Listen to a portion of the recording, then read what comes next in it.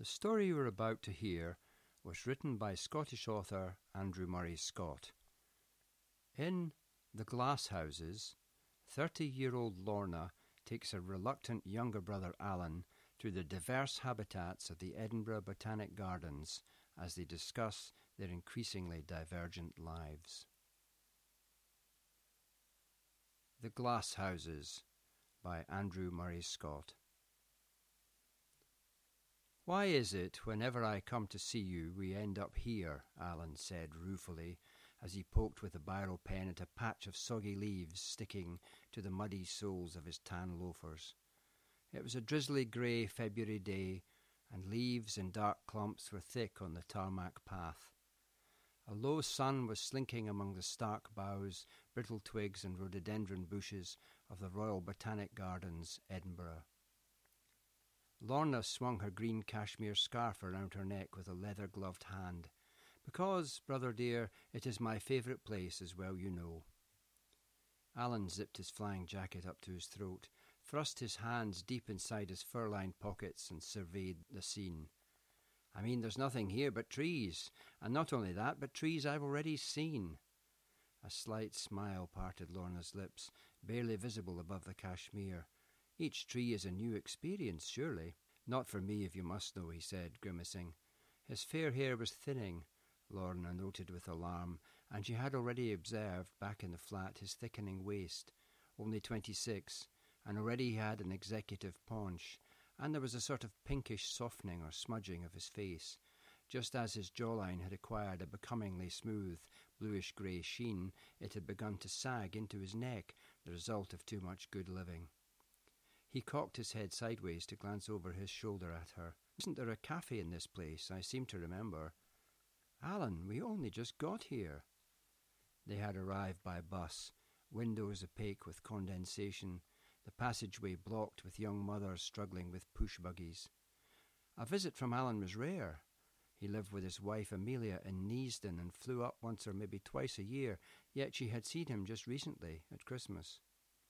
"Doesn't it make you feel relaxed and peaceful?" Lorna teased, "after the stress of the metropolis?" "What stress? And I always am relaxed." He laughed. "I'm a laid-back kind of a guy. Hey, watch your feet." "It's okay, I saw it." He stared down. "Bloody hell, look at the size of it. The dog that passed that must be some size."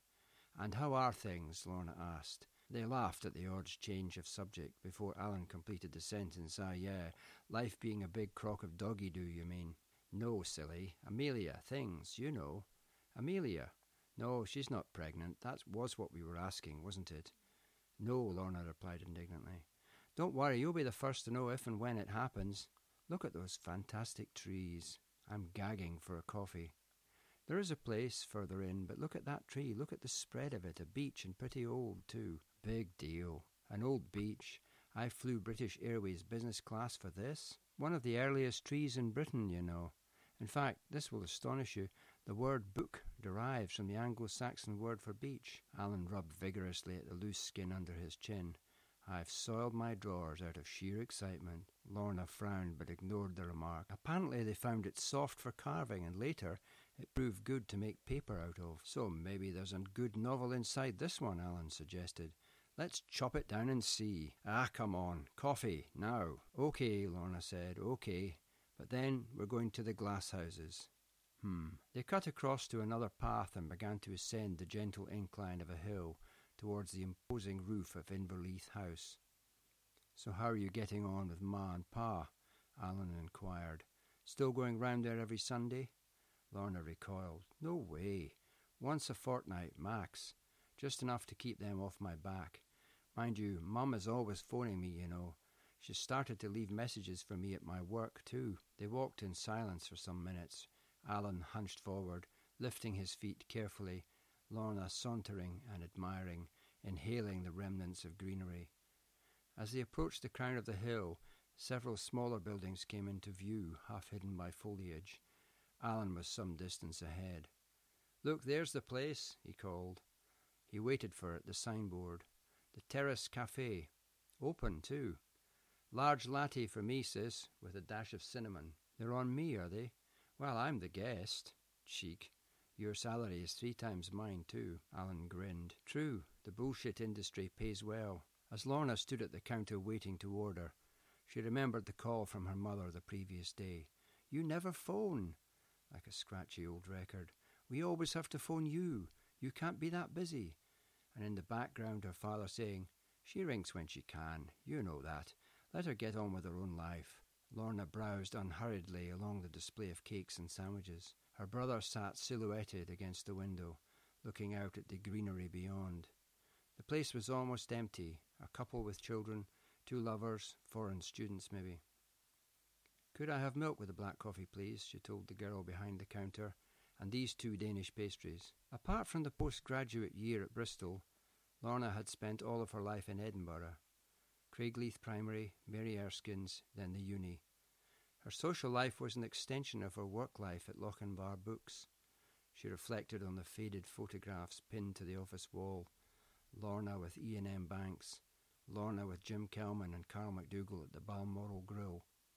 Her mother was increasingly unsympathetic. Lorna, if you're not happy, for goodness sake, do something about it.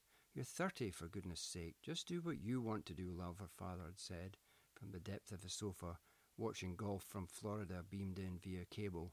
As long as you're happy. Her mother had persevered all through lunch. You could have arranged to spend a couple of weeks with them in Europe before they went. With who? Whom? Her mother corrected. With Shirley and, you know, going anywhere nice this year, love? Her father had asked. Haven't decided yet, Dad. She's going nowhere, her mother concluded. More tea, dear? The doorbell pinged then to announce the arrival of her father's golfing friends. That's my cue. I'm away, she said, rising. Oh dear, can you not stay to say hello to Sandy? Lorna placed the plastic tray on the round table by the window, which had a view of Edinburgh trees, a panorama of the city. Yummy, Danish, Alan said.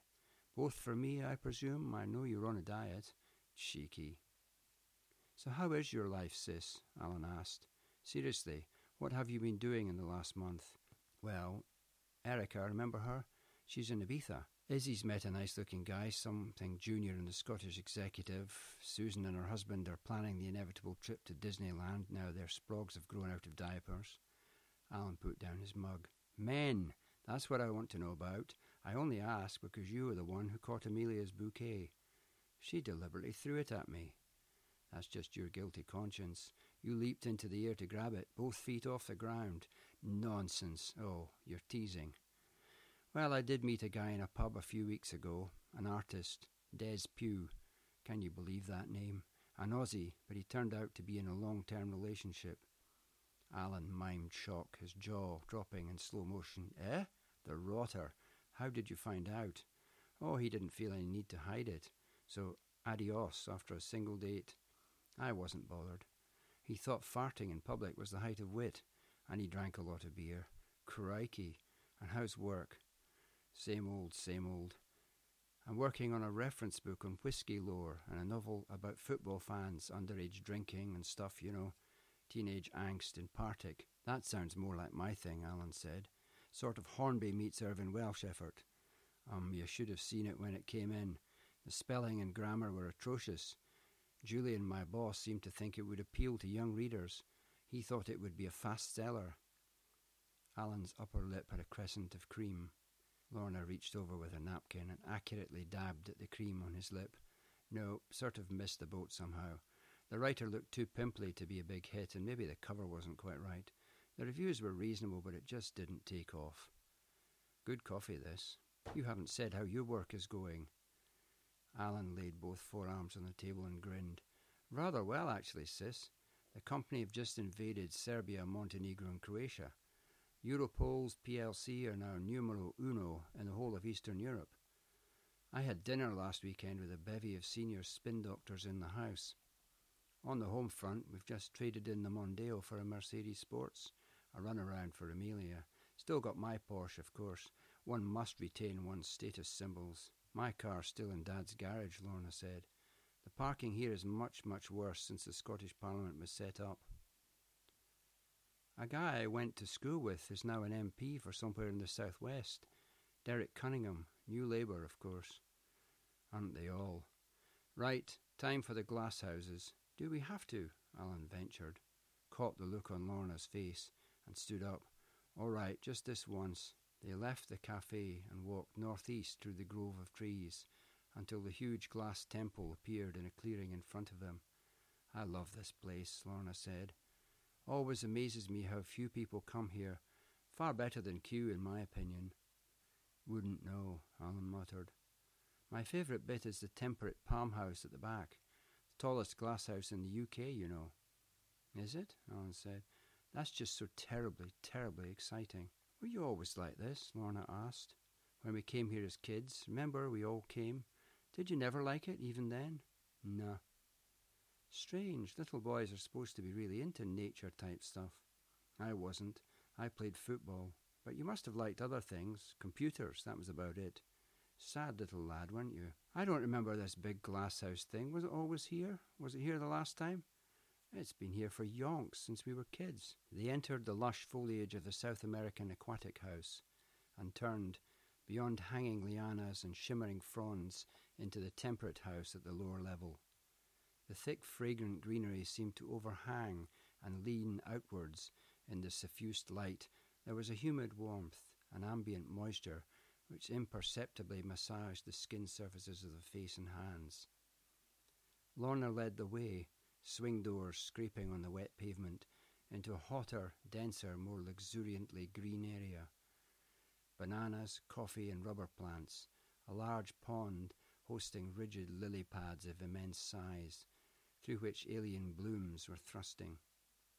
The orchid house came next, and then the two palm houses. "Dark in here," Alan commented, looking upwards at the elaborate white-painted iron tracery framing glass dimmed by heavy growth. "I like to sit round here." She led her brother to an elaborate Victorian bench at the side wall, and they sat down.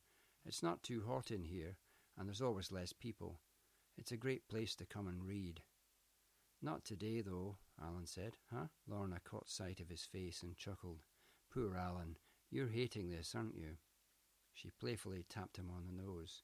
She knew her brother wasn't very tactile, pulled away from overt shows of affection.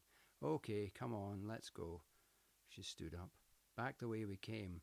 You haven't seen a fraction of it, of course." "Enough," he muttered, moving at a more rapid pace through the rare diversity of cloud forest, tropical rainforest, riverside swamp, barely glancing at the gorgeous botanical species on all sides. Lorna sighed and lingered, gazing upwards at the stately palms of the southern hemisphere. Palms, she remembered reading, were the most useful group of plants on the planet, producing a vast range of foods, oils and construction materials. She liked to sit and silently empathize with them, thinking of their age, their self-reliance, imagining their natural habitats, the sounds, the exotic exuberance, all so much at odds with the grudging light. But her conversation with Alan had brought on the troubling thought that she was just another kind of specimen under glass, labelled, annotated, forgotten. Trapped in her natural habitat, Lorna wondered if she would always be too scared to break the glass. The Glass Houses was read by Andrew Murray Scott. If you enjoyed this story, you can listen to more of Andrew Murray Scott's story podcasts on Telling You Stories. You could also visit his website, www.andrewmurrayscott.scott, or his author's page on Amazon.com to find out more about his published books. Thank you for listening.